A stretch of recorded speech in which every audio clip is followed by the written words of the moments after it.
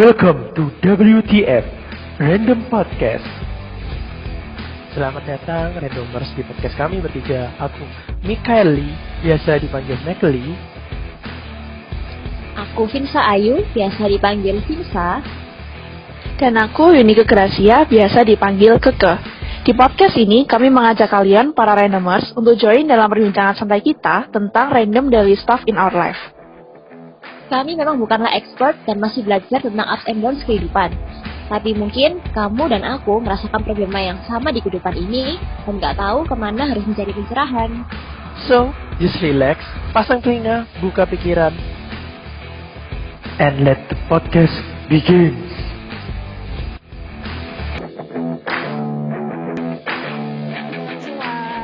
Selamat datang di podcast episode satunya kita. Betul. Jadi ini kalian pasti kan bingung. Apa? Bingung kan? Maksudnya apa sih WTF itu? Maksudnya itu wow that's kayak yang lain, bukan kata F yang menurut kalian itu yang kotor gitu tuh. Soalnya kita itu di sini kita belajar bahwa kita itu harus lihat perspektif yang berbeda, teman-teman. Kita tidak bisa lihat misalnya dia melakukan sesuatu yang tidak baik menurut orang-orang, tapi belum tentu itu tidak baik buat kita. Dan sebaliknya gitu loh. Jadi itu yang dimaksud podcast kita kenapa kok namanya WTF, teman-teman. Begitu. Iya, sebenarnya kan kata-kata ini tuh kata-kata yang cukup lumrah disebutin di kehidupan sehari-hari dari kita para generasi anak-anak muda ya. Kan kita setiap kali ngadepin satu masalah, ngadepin satu hal yang mungkin nggak mengenakan, mungkin bisa jadi muncul kata-kata ini atau kata-kata sejenis lainnya. Nah, tapi di sini kita pingin ngajak kalian semua bareng-bareng, kita saling diskusi tentang masalah sehari-hari, problema kehidupan sehari-hari yang mungkin kelihatannya itu menyusahkan, kelihatannya berat, tapi kita bakal ngeliat sama-sama bahas dan nanti kita akan mendapatkan nggak semuanya itu kita bisa menganggapnya sebagai suatu hal yang negatif, tapi kita bisa menganggapnya menjadi suatu hal yang positif juga. Yap, benar sekali. Daripada kita lama-lama, segera kita membahas kira-kira episode 1 ini apa aja sih yang mau kita bahas dan kita kupas bersama teman-teman sekalian. Aku nih ada cerita nih. Coba ya, dengerin ya. Mawar sedih ketika pergi tidur dan berharap tidur malam yang nyenyak akan membantu. Ternyata gagal. Dia masih merasa sedih dan sekarang dia merasa sedih karena masih merasa sedih. Dan dia bahkan belum bangun dari tempat tidurnya. Megang HP, buka IG. Nah, Mawar menyeret dirinya keluar seperti zombie dan melakukan rutinitas mindlessly untuk bersiap-siap kerja. Dan tempat terakhir yang dia inginkan saat ini yaitu habis ini aku akan makan paket Big Mac dan McFlurry karena itu yang paling pantas aku dapatkan, katanya pada dirinya sendiri. Dengan demikian, Mawar memulai hari lain yang sangat tidak penting dalam hidupnya. Kisah tentang orang yang lagi ngalamin apa ya ini ya. Ini kayak seumuran kita kayaknya akan merasakan sih. Iya, banyak banget nih yang kayaknya relate sama kejadian kayak gini gitu ya di kehidupannya sehari-hari. Artinya, itu dia mengalami quarter life crisis. Okay, which is topik kita di hari ini ya, Kel ya. Betul, itu mungkin Kakak Vinsa mau bantu deh. Apa sih artinya quarter life Kakak, crisis? Masa adik? kenapa saya dipanggil kakak? Ya, Mbak, Cece, terserah. Saya kan Oke, lanjut. Apa nih definisinya nih, Nah, Vinsa? kalau dari cerita tadi ya, aku di sini punya satu definisi yang aku juga ambil dari internet tentang quarter life crisis. Apa sih artinya? Quarter life crisis ini adalah istilah untuk menggambarkan sebuah periode dalam kehidupan yang membuat kita sering merasa ragu, cemas, dan bingung dengan tujuan hidup. Biasanya kondisi ini akan membuat kita menyadari bahwa ada satu hal yang harus diubah dalam hidup, namun kita tidak tahu dan bagaimana cara untuk memulainya. Keadaan tersebut ini yang akan membuat kita merasa kebingungan dan juga tak jarang merasa kesepian. Seperti cerita Mawar tadi, dia kan melakukan hal yang mungkin useless gitu ya. Dia nggak ngerti hari ini mau ngapain, besok melakukan kerjaan yang bagi dia nggak berarti. Nah, itu arti dari quarter life crisis. Dan kondisi ini merupakan sesuatu yang wajar terjadi pada seseorang yang mulai menginjak usia antara 20 sampai 30 tahun nih, teman-teman. Waduh. Dan mungkin teman-teman ada yang sadar dan nggak sadar ya, tapi pada kenyataannya semua orang pasti pasti sih akan mengalami yang namanya quarter life crisis. Gitu. Cuman beda di umur berapa aja ya, Vin saya. Ya, Wah, kayaknya aku sudah deh. Oke, sebelum kita nanti sharing, kita nanti pasti bakal ya. sharing kan setelah ini. Apa sih Betul. krisis kita? Nah, sebelum kita mau sharing, aku bakal ngebacain sebenarnya judul kita hari ini kan adalah rambu-rambu kamu mengalami quarter life crisis. Nah, di sini aku bakal bacain apa sih beberapa gejala atau beberapa rambu-rambu yang bisa kamu kenalin. Oh, kayaknya berarti aku lagi ngalamin quarter life crisis. Nah, di sini kita mengutip artikel dari medium.com. Artikel ini ditulis oleh Sai Aparajita Kanna dengan judul artikel aslinya yaitu 15 Symptoms of Quarter Life Crisis. Yang pertama, kamu berusaha untuk mencapai kesempurnaan dalam menjaga work and life balance. Nah, ini mungkin berlaku buat teman-teman yang mungkin udah memasukin dunia kerja ya. Kalau kita di sini kan bertiga belum ya, kita masih mahasiswa. Yang kedua, kamu mencoba untuk mencari tahu apa sih kekuatan dan kelemahanmu, apa yang kamu suka dan apa yang kamu tidak suka. Kamu merasa, kayaknya aku tuh tahu deh kelebihan dan kelemahanku apa. Tapi di saat yang bersamaan, kamu juga nggak benar-benar tahu dengan pasti. Kamu juga nggak tahu gimana sih caranya aku bisa memanfaatkan kelemahan dan kelebihanku dalam melakukan hal apapun.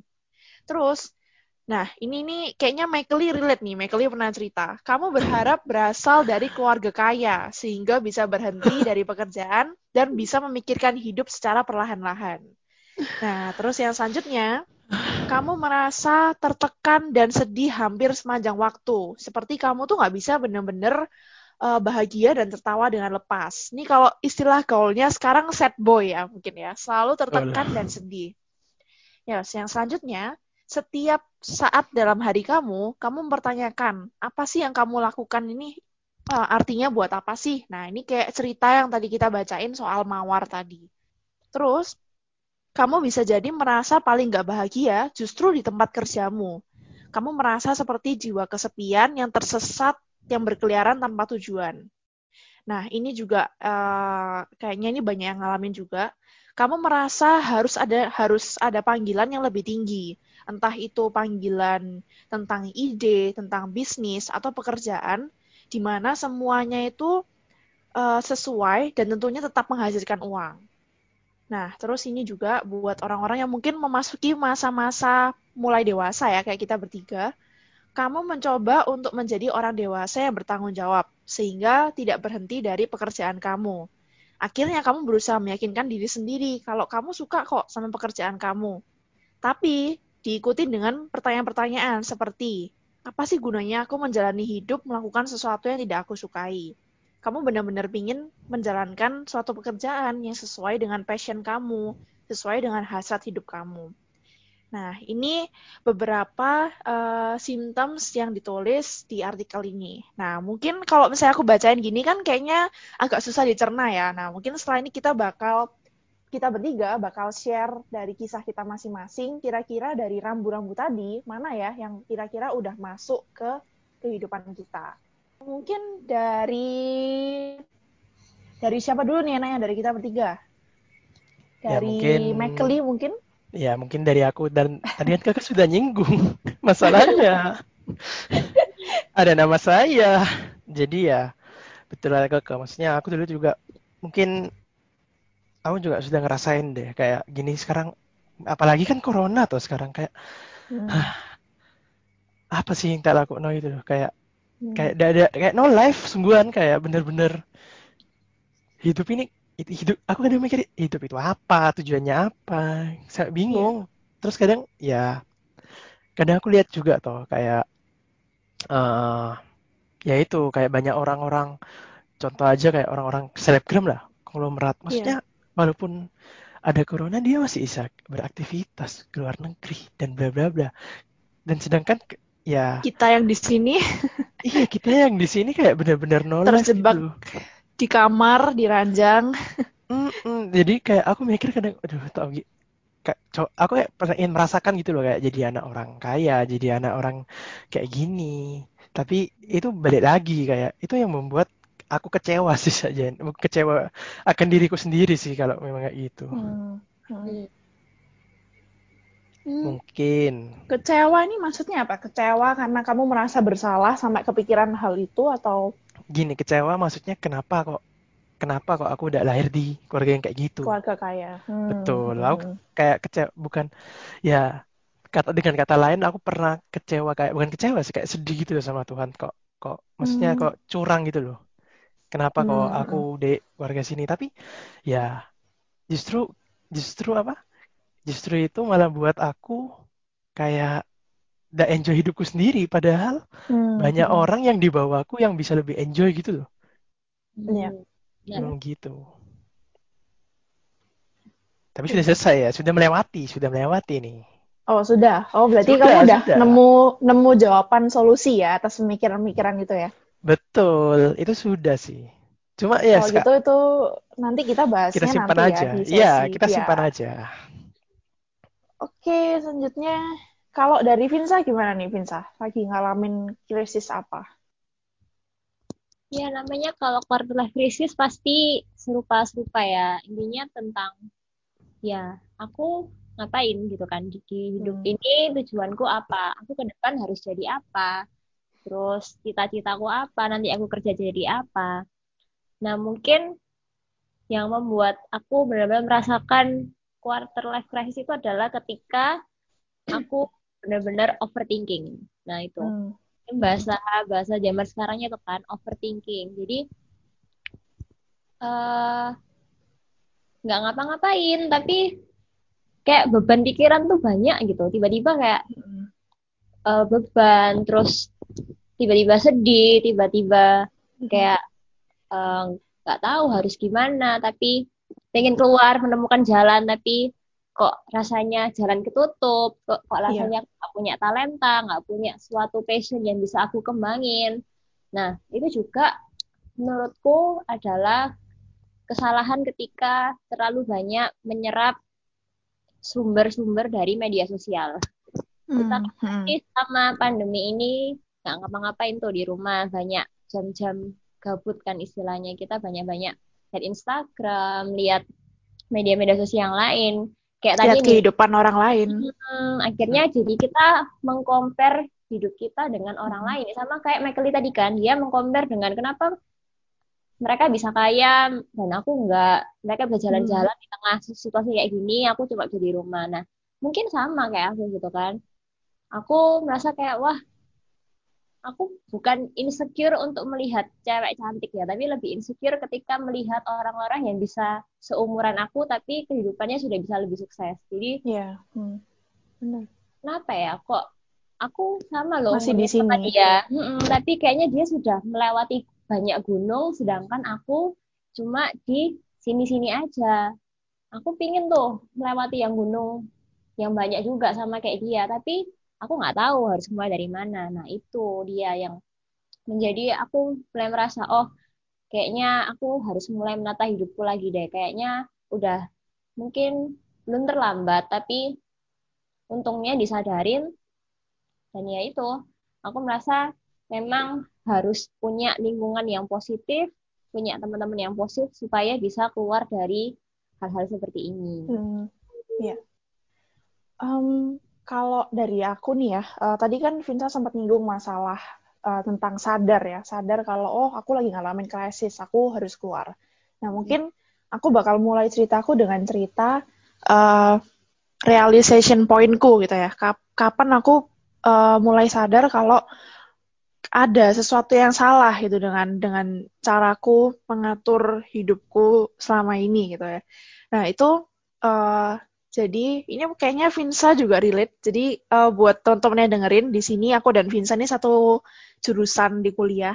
Kita manajemen pemasaran, sedangkan Michaelian di sini dia akuntansi. Jadi mungkin agak beda dikit nih kisahnya. Nah, jadi Betul. ada satu mata kuliah di mana dosennya ini dia ngasih kita satu pertanyaan.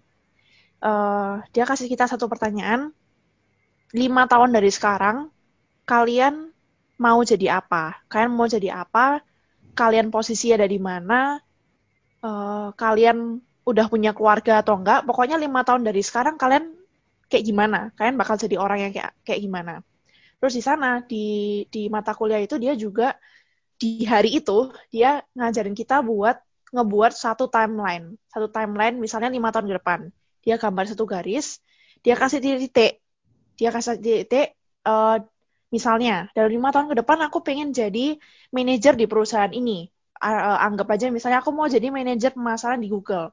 Berarti di satu garis ini kita harus kasih titik pertama lulus, titik kedua masuk ke perusahaan ini dulu, titik ketiga bikin ini. Intinya dia ngajarin kita buat kamu hidup itu jangan cuman go with the flow, jangan cuman kayak pikiran abstrak. Kalau misalnya ditanya kamu mau jadi apa, manajer pemasaran, tapi kamu nggak ngerti dengan pasti kayak langkah-langkahnya kalau mau ke sana gimana, terus kayak timeline pastinya gimana, karena dia sharing di situ, dia punya banyak teman yang sepantaran sama dia. Dia kalau nggak salah sekarang umurnya udah berapa ya, saya kayaknya udah 40 kali ya, atau 30 akhir kayaknya ya. Ya. Pokoknya dia udah lumayan dewasa banget ya. Dia teman-temannya dia itu banyak yang umurnya sepantaran, tapi bahkan masih ada yang jobless, masih banyak yang nggak punya pekerjaan, atau masih banyak yang hidupnya stuck di satu titik itu tertentu gitu. Sedangkan dosen kami ini dia udah punya bisnis sendiri, sedangkan teman-temannya banyak yang masih stuck di lowest point mereka gitu. Dan dia cerita, menurut dia yaitu karena di masa-masa sekarang ini, di umur-umur kita ini, umur 20, 21, itu masa yang paling kritikal buat kita mulai mikirin kehidupanmu bertahun-tahun sebelumnya tuh mau jadi kayak apa. Nah, dan di mata kuliah itu, totalnya kalau nggak salah ada 20 mahasiswa ya, atau berapa gitu, 20-an. Dia nanya satu-satu ditanyain, kamu 5 tahun jadi apa? Nah, di saat itu aku mulai ngedengerin satu-satu teman-temanku cerita. Dari mulai teman-teman yang kenal sampai yang cuma sekedar tahu nama atau cuma sekedar tahu muka ya. Aku dengerin. Ada yang bilang, oh aku mau ngelanjutin bisnis mamaku gini. Aku mau ngelanjutin bisnis bapakku di desa perkebunan. Atau misalnya perikanan, gini. Nah, di situ aku semacam kayak ketampar mungkin ya. Karena justru orang-orang yang mungkin selama ini aku anggap, wah kok kayaknya mereka ini nggak pernah ikut organisasi, kayak orangnya diem, mau jadi apa. Tapi ternyata setelah ditanya kayak gitu, malah jawaban mereka tuh detail-detail semua gitu. Dibandingin kita-kita yang kami-kami Terlihat. di sini, ya yang Aktif. terlihat dalam arti kalau misalnya di kampus kita aktif organisasi, aktif ini, tapi malah mereka jawabannya bisa lebih pasti daripada kita gitu. Nah, di situ aku benar-benar ketampar dan semenjak hari itu aku mulai mikir gitu. Iya juga ya, aku masuk jurusan pemasaran. Tapi lebih detailnya lagi, lebih spesifiknya lagi, nanti mau jadi di bidang apa, mau di perusahaan apa, sedangkan kondisinya kami bertiga di sini udah semester 7, kita udah semester 7.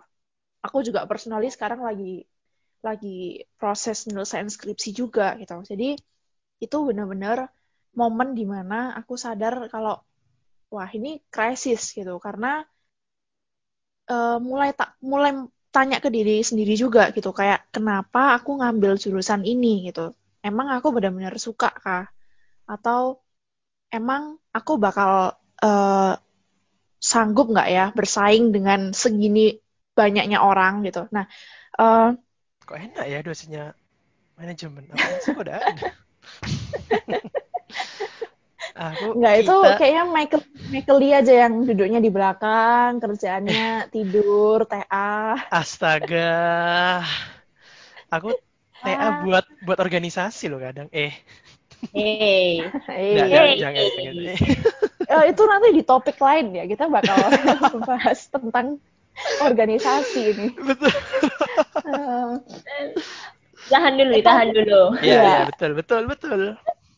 Iya tapi sih. BTW ini sih, kan aku udah cerita dari sisi anak-anak yang dari jurusan pemasaran. Nah, kalau misalnya dari Mekeli gimana nih? Karena Wah, sebenarnya aku juga kepo, kan kita kan juga punya banyak teman-teman yang dari jurusan akuntansi kan gitu. Karena pekerjaan mereka nanti setelah lulus, kalau memang masih mau di bidang accounting ya, itu nggak sebercabang-cabang kayak anak jurusan manajemen. Kalau misalnya accounting ya auditor atau misalnya bidangnya mau pajak atau mau keuangan dan sebagainya gitu. Maksudnya nggak seribet kita.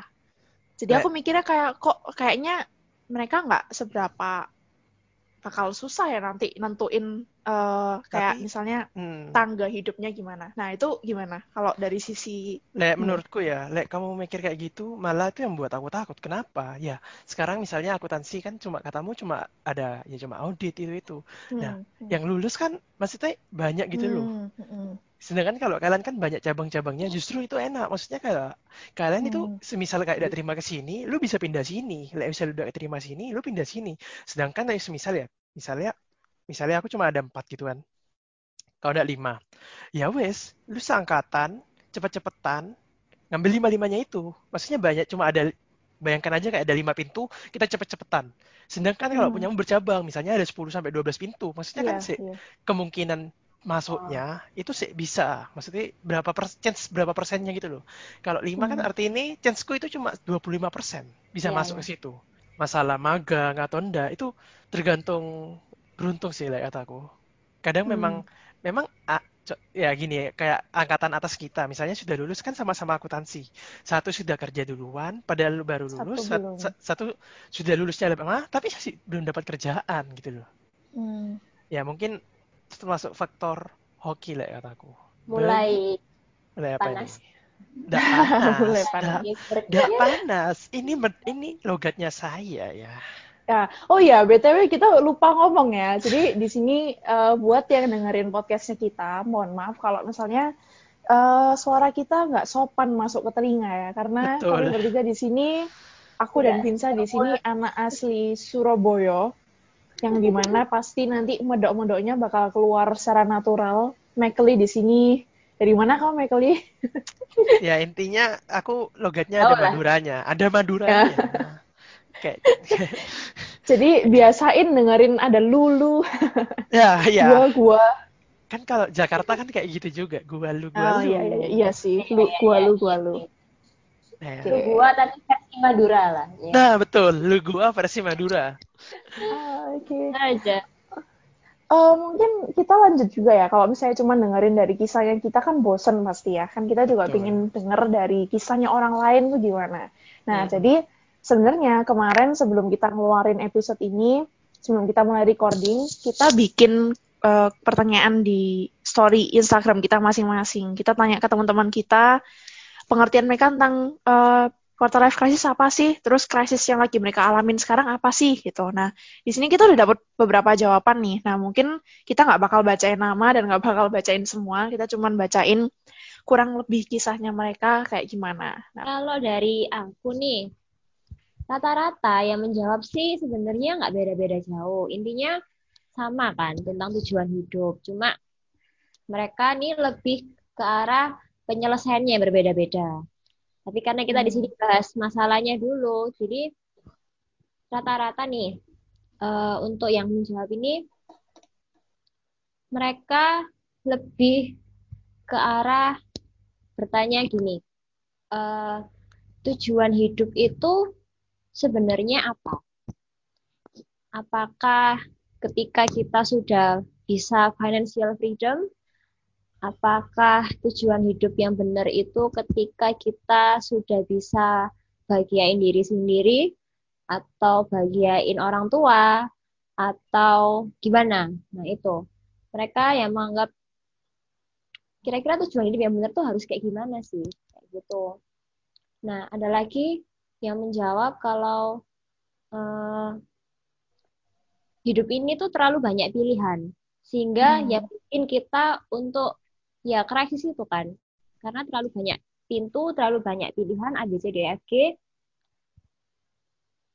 kita nggak tahu pintu mana yang harus kita ambil dan hmm, passionku tuh yang tepat di mana. Nah, hmm. kadang itu juga yang jadi permasalahan anak muda zaman sekarang kan. Dia mungkin aktif organisasi, aktif ikut ini itu, tapi karena terlalu aktif banyak di setiap tempat, akhirnya nggak spesifik Benar-benar. kan, Iya, tidak benar. spesifik di mana bakat dia, di mana kekuatan dia sebenarnya sebagai seorang pribadi kan. Akhirnya mungkin dia oke di organisasi ini, di event ini, tapi ketika dia sudah memulai semakin mengerucut untuk tujuan hidupnya sebenarnya apa, dia merasa, loh, kok kayaknya aku kalau masuk sini kayaknya cuma bisa ya sekedar bisa masuk di sini ya bisa tapi kayaknya kurang deh masih setengah-setengah Ya. di pintu ini bisa juga tapi masih kayak ngerasa nggak cukup gitu loh. Nah, rata-rata itu sih kalau dari yang jawab di Instagramku, ini lebih ke arah tujuan hidup, dan saat mungkin mereka sudah mau mengerucut ke tujuan hidupnya, mereka nggak tahu passion dan nggak tahu talentanya dalam dirinya tuh apa untuk dikembangkan dan bisa menjadi benefit dalam hidupnya dia gitu. Mm-mm. Followermu kok kayaknya pinter-pinter ya. Emang kalau followersmu gimana, Michael? Followersnya Mikul emang gimana? Banyak yang nanya, tapi nanyanya itu Nggak penting. nggak penting. Malah tidak menjawab gitu loh. Aduh, untung nggak sebut nama ya. Iya, untung nggak sebut nama gitu loh. Berarti followersnya Michael Lee, kalian yang merasa tersindir bisa Aduh, merapat. nanti jangan DM DM. Jadi kalau aku sih ya intinya sama kayak Vinsa sih. Kebanyakan orang di sini bingung.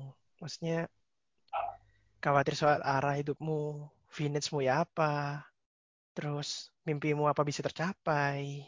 Tapi aku juga ada cerita menarik sih di mana katanya dia sampai mengalami hal itu, dia itu pernah mikir kayak sampai dia dulu pernah menjabat suatu organisasi ya, Posisi, ya. posisi, dan dia itu ngomong kayak setelah dia selesai menjabat itu dia kayak berpikir kayak apakah ada gunanya jabat di posisi itu apa di posisi itu ya. Mempertanyakan keputusannya ya. mm-mm, juga bingung gitu loh, masa itu guna apa enggak, terus Mhm. nanti ya lulus mau ngapain ya dan sebagainya. Ya sama kayak kita, jujurnya sama kayak Vinsa, ya bingung arah Mhm. tujuan hidup, mimpinya apakah bisa tercapai. Ya, ya. Mm-mm. Kalau dari aku, quarter life crisis-nya sebenarnya mirip-mirip. Cuman kalau punya temanku ini ada satu yang menarik juga. Dia ini nyebutin, iya aku lagi di fase itu juga sekarang. Tapi aku juga lagi stres karena mau memasuki fase sandwich generation. Nah, ini bukan generasi sandwich ya, bukan makanan ya. Tapi ini tuh aku juga waktu baca kayak aku pikir anak ini bercanda apa sandwich generation gitu. Terus aku search, oh ternyata itu suatu istilah tertentu. Jadi apa sih sandwich generation? Sandwich generation itu satu generasi khususnya berlaku buat anak-anak milenial ya, generasi milenial yang dia memasuki masa di mana dia harus menanggung beban hidup, biaya hidup dari orang tuanya plus keluarganya dia. Entah itu misalnya dia nanti dia mutusin buat nikah, berarti kan dia punya istri, dia nanti bakal punya anak, punya keluarga baru. Tapi dia juga masih harus ngebiayain hidup orang tuanya. Tapi ini khususnya berlaku buat anak-anak yang masih usia bukan anak-anak ya, buat orang-orang yang usia 20 sampai 30 tahun ya. Jadi masih termasuk kalau sebutannya mungkin orang tua muda ya, young parent, millennial parents. Nah, uh, anak ini memang dia juga sekarang dia udah punya pasangan, jadi mungkin kan kita juga punya banyak teman-teman di sini ya yang udah punya pasangan, terus bahkan mulai ada yang udah nikah, bahkan ada yang udah tunangan juga ada. Jadi memang udah masuk ke usia-usia kayak gitu. Nah, ini menurutku menarik sih. Ini krisis yang berbeda. Kalau dari yang aku rangkum sih dari permasalahannya kita, dari permasalahan teman-temannya kita, memang yang membahayakan adalah insecure kita sudah berlebihan. Sebagai manusia kita kayak akhirnya merasa nggak punya identitas diri itu, sedangkan banyak juga yang bilang nggak perlu lah kamu namanya khawatir berlebihan, nggak perlu Iya. lalu overthinking yang kayak gimana. Semua tuh pasti sudah ada jalannya, gitu ya. Tapi sebagai manusia dan wajar juga kan kita punya pemikiran yang seperti itu. Dan kita bertiga di sini kan memang juga cerita ini sebenarnya bukan karena kita sudah melewati 100%, tapi Iya, justru karena kita masih sama-sama lagi. ya, kita sama-sama masih lagi sedang Mm-mm. mungkin sama kayak teman-teman di sini. Jadi kita di sini istilahnya kayak bercerita kalau teman-teman yang dengerin podcast ini kalian nggak sendirian gitu loh. Kan kadang Mm. orang-orang yang merasa gini kan kayak merasa sendirian, merasa kesepian, kayak di definisinya tadi kesepian. Terus kayak ketika semua orang sudah berhasil, aku belum berhasil sendiri. Enggak, teman-teman kita di sini merasakan hal yang sama dan mungkin kebanyakan orang tuh terlihat bagus di kulitnya. Tapi sebenarnya kalau Mm-mm. Mm. didalemin, pasti setiap orang punya insecure-nya sendiri-sendiri, masih punya kekurangannya sendiri-sendiri yang mungkin nggak terlihat atau nggak nampak di luar. Mm-mm.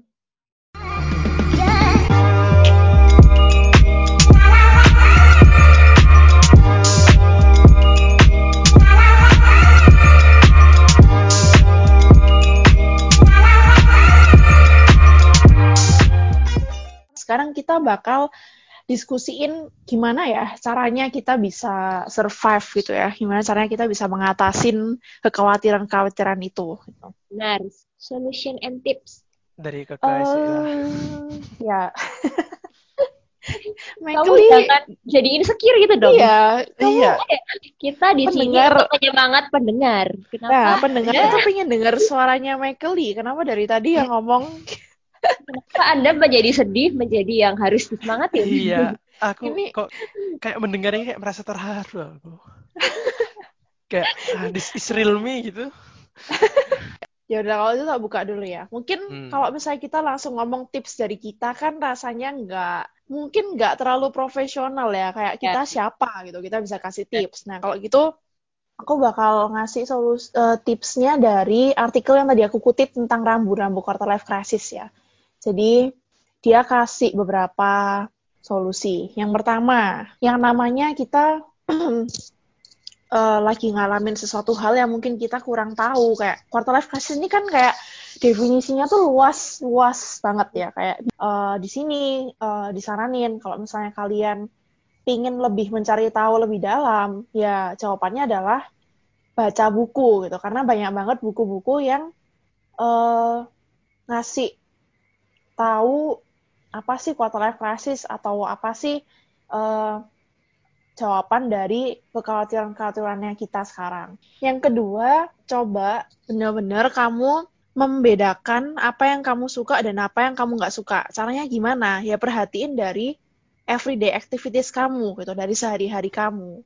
Nah, kayak yang Vinsa bilang tadi, kan Vinsa sempat nyinggung kalau uh, ya udah kalau misalnya kita sadar kita lagi krisis, kita mulai dari sekarang buat mulai merhatiin apa krisismu, apa yang kamu suka, apa yang kamu nggak suka, apa kelebihan kekuranganmu. Tapi try to be objektif gitu. Jangan jangan emosional terus sampai akhirnya jadi stress, overthinking yang mungkin bakal berujung ke mental health tadi kan yang kita bilang, yang benar-benar worst case-nya ada orang-orang yang mungkin sampai suicide apa segala. Yang ketiga adalah be patient. Jadi kita kan sering dengar ada kata-kata time is everything, bla bla. Karena sebenarnya quarter life crisis itu adalah sebuah proses kan, dan proses butuh waktu.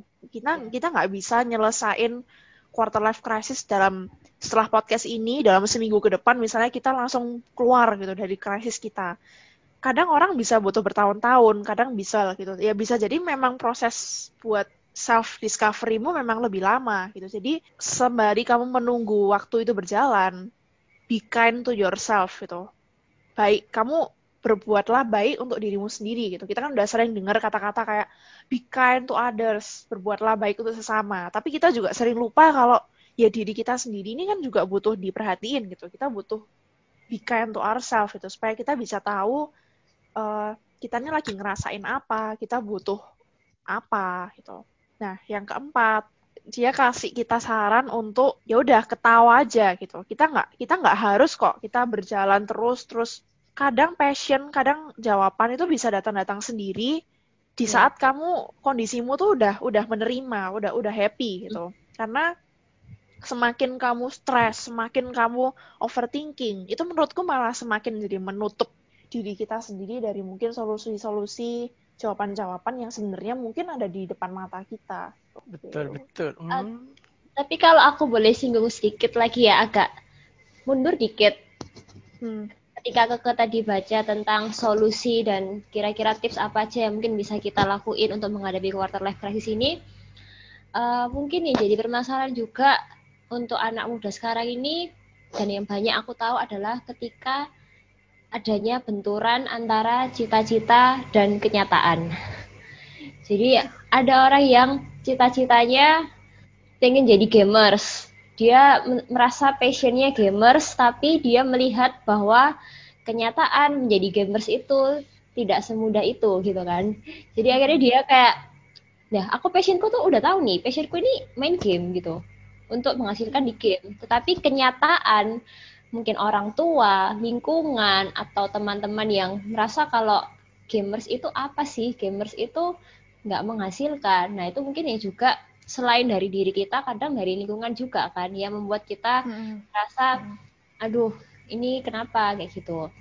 Ya, emang bener sih, life must go on kan. Jadi ya hidup itu pilihan, benar, hidup itu pilihan. Either kita mau harus stay dan kekeh di jalan kita, tapi kita harus mau nunjukin kalau kita emang bisa di sini, atau kita banting setir, tapi kita tetap harus punya komitmen. Ketika kita banting setir, kita juga bisa kok berhasil, kita juga bisa kok nunjukin kalau aku tuh juga bisa di bidang yang lain gitu kan. Benar-benar. Kalau kenapa sih orang-orang ini mikir game itu hal yang negatif, mainan anak kecil, kayak bukan sesuatu yang bisa dijadiin penghasil uang, tapi dia bertindak gitu. Menurutku itu juga solusi yang bisa ngeluarin kita dari krisis-krisis kita gitu. Daripada berlarut-larut, mending act gitu kan. Act speak louder than word kan memang.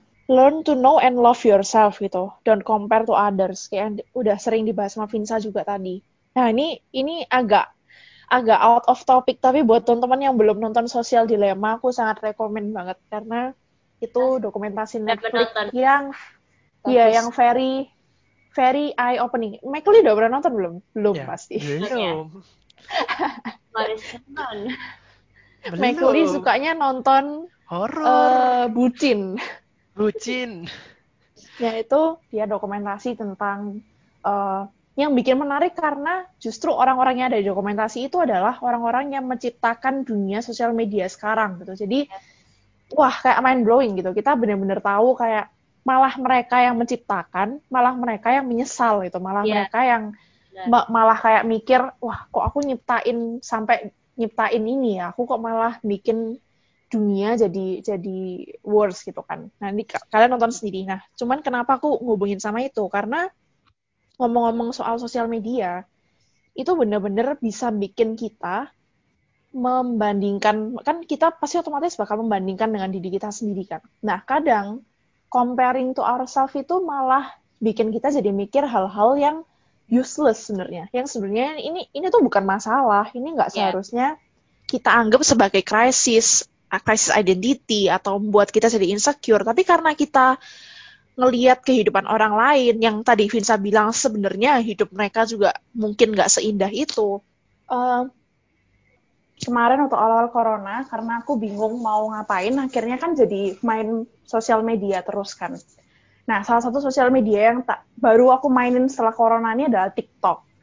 Di TikTok ini banyak banget orang-orang yang sharing, small business, gimana caranya aku memulai small business aku, gimana caranya aku menemukan online shop yang jual packaging ini.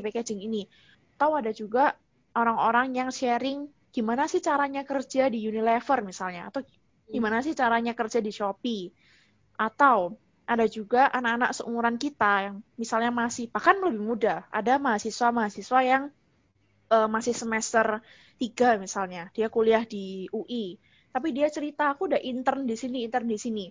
Jadi, nah itu tadi, ngelihat konten-konten kayak gitu tuh malah jadi bener-bener bikin down, bikin kayak mikir, gila orang-orang ini udah segininya, aku masih di sini gitu kan. Kayak tadi nyambung eh, ceritanya kalian. Nah akhirnya solusinya setelah aku juga nonton Social Dilemma itu, akhirnya aku memutuskan buat kok kayaknya relationshipku sama sosial media udah nggak healthy gitu loh. Udah sampai tahap dimana malah bukannya malah seneng, bukannya malah aku nyaman makainya, malah jadi stres, malah jadi Ya, bikin.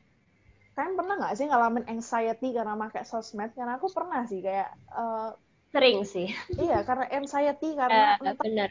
Itu Sampai itu. comparing ourselves Heeh, sama heeh. mereka. Makanya kenapa aku bilang learn to love yourself, learn to know yourself, karena nggak ada gunanya kita compare sama orang lain gitu, karena progres orang lain sama progres kita, jalan hidup Nggak mereka sama jalan hidup kita itu kan beda beda. gitu.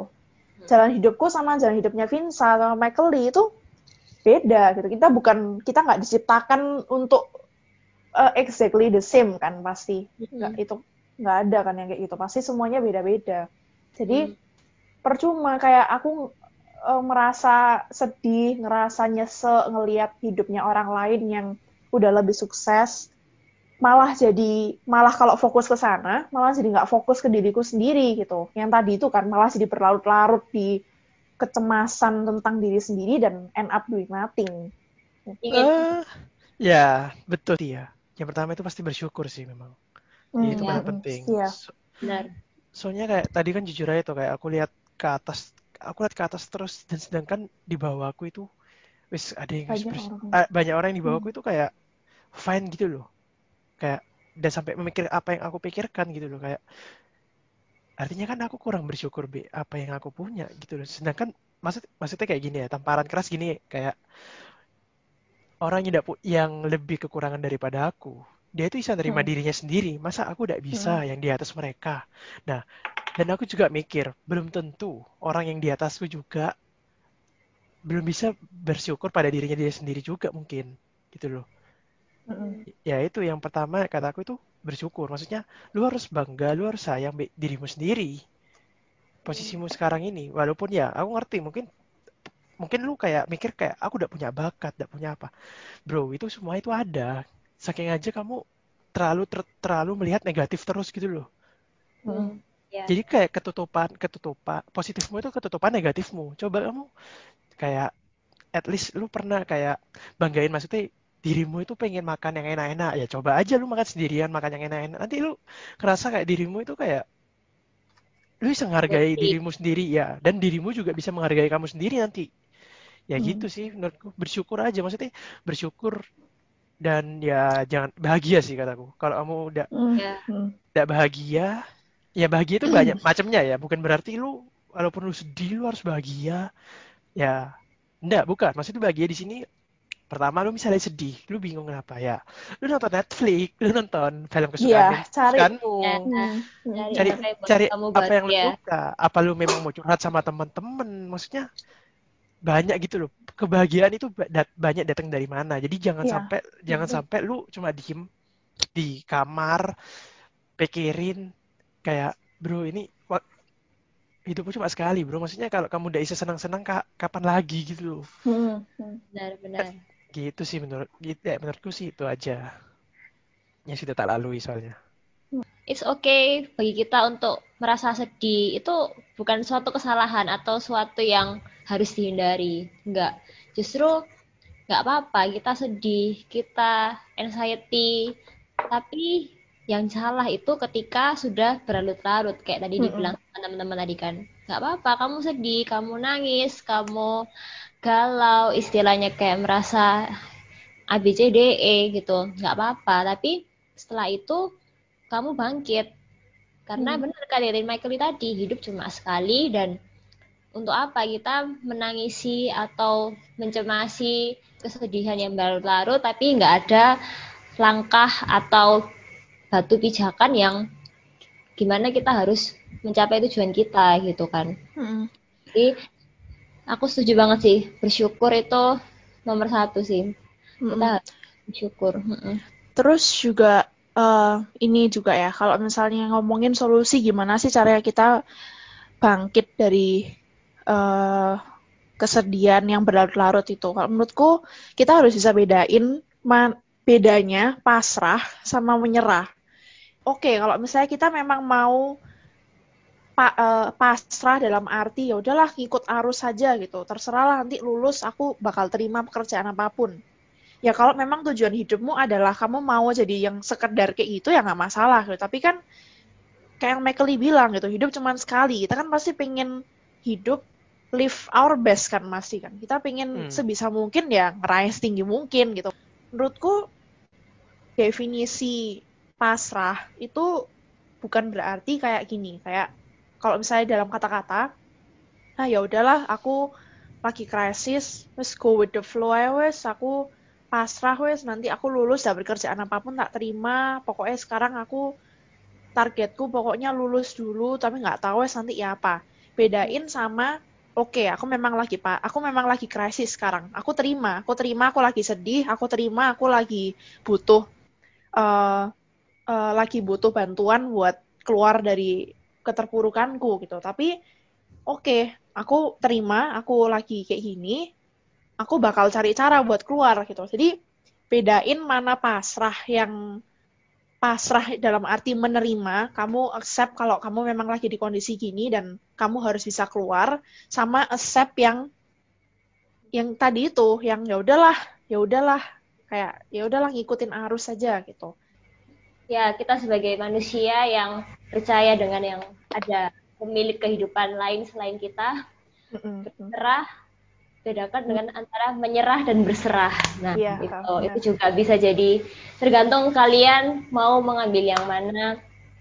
Menyerah, berserah itu kita sama sih kayak tadi, tetap melakukan apa yang menjadi bagian kita, sisanya pastilah serahkan ke yang di atas. serahkan di atas, karena ya kita manusia juga hidup ada yang mengatur gitu kan. Jadi kita tetap melakukan yang menjadi bagian kita, dan sisanya ya Tuhan yang kasih gitu kan. Kalau menyerah, kita benar-benar angkat tangan, ongkang-ongkang kaki dan merasa kayak ngapain, pokoknya nanti Tuhan pasti bantu kok, tapi kita nggak ngapa-ngapain. Nah itu yang salah.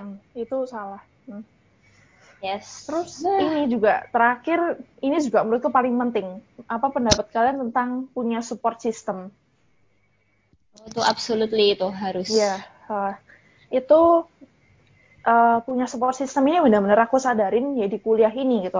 Aku beruntung, aku bersyukur ketemu support system, ketemu banyak teman-teman, ketemu banyak orang-orang yang memang mereka nggak cuma jadi teman, tapi mereka juga benar-benar motivate aku buat become a better person gitu. Itu menurutku nomor satu, karena kalau kamu punya lingkungan yang mindsetnya kayak tadi, cuman pasrah-pasrah aja, cuman ya udahlah terserah hidupku mau gimana, itu otomatis bakal ngaruh ke kamu juga gitu. Ya intinya kita sudah sudah mulai pelan-pelan lah membantu kalian juga untuk menyadari bahwa kamu nggak sendirian, itu pokoknya. Tetap kamu pasti punya orang-orang di sekitarmu yang tetap sayang sama kamu, tetap peduli sama kamu, dan pada intinya kayak yang kita bilang di intro kita kan, orang-orang tuh sebenarnya problem hidupnya tuh mirip-mirip sama gitu. Sebenarnya manusia tuh semakin dilihat tuh semakin serupa gitu. Cuman beda intensitas, beda waktu, beda tempat, beda kondisi aja gitu. Tapi intinya sama gitu. Jadi makanya kita ke depannya kita bakal bikin topik-topik yang semacam ini gitu, yang kelihatannya ini tuh problem simple di kehidupan sehari-hari, tapi menurut kita menarik kalau dikupas lebih lanjut gitu dari berbagai sudut pandang gitu. Nggak cuma dari kita, tapi mungkin nanti ke depannya kalau kita ada kesempatan buat undang teman-teman kita buat jadi guest, buat sharing juga, kita bakal seru-seruan bahas juga topik-topik lainnya. Terus love yourself, ya belajar buat tahu diri sendiri, punya support system, selalu bersyukur. Ya, be patient, bersyukur. Dan jangan lupa bahagia. Ya, don't forget to be happy. You only live once, Asya. Yeah. Oke. Oke. Oke, Thank see you you. for randomers yang udah mendengarkan episode 1 kita yang cukup complicated tapi Iya. semoga bisa Oh ya, Oke. kita bisa ditemuin di mana nih podcastnya nih? Kalau di Spotify aja ya berarti ya. Iya di ya. Spotify dulu, nanti kalau kalau episode 2, episode 3 kita tetap lancar atau ya ada kendala, mungkin YouTube, mungkin Instagram. Apple Podcast ya. Amin. Oke, thank you Dadah. guys. See you See on the next you. episode. Bye bye.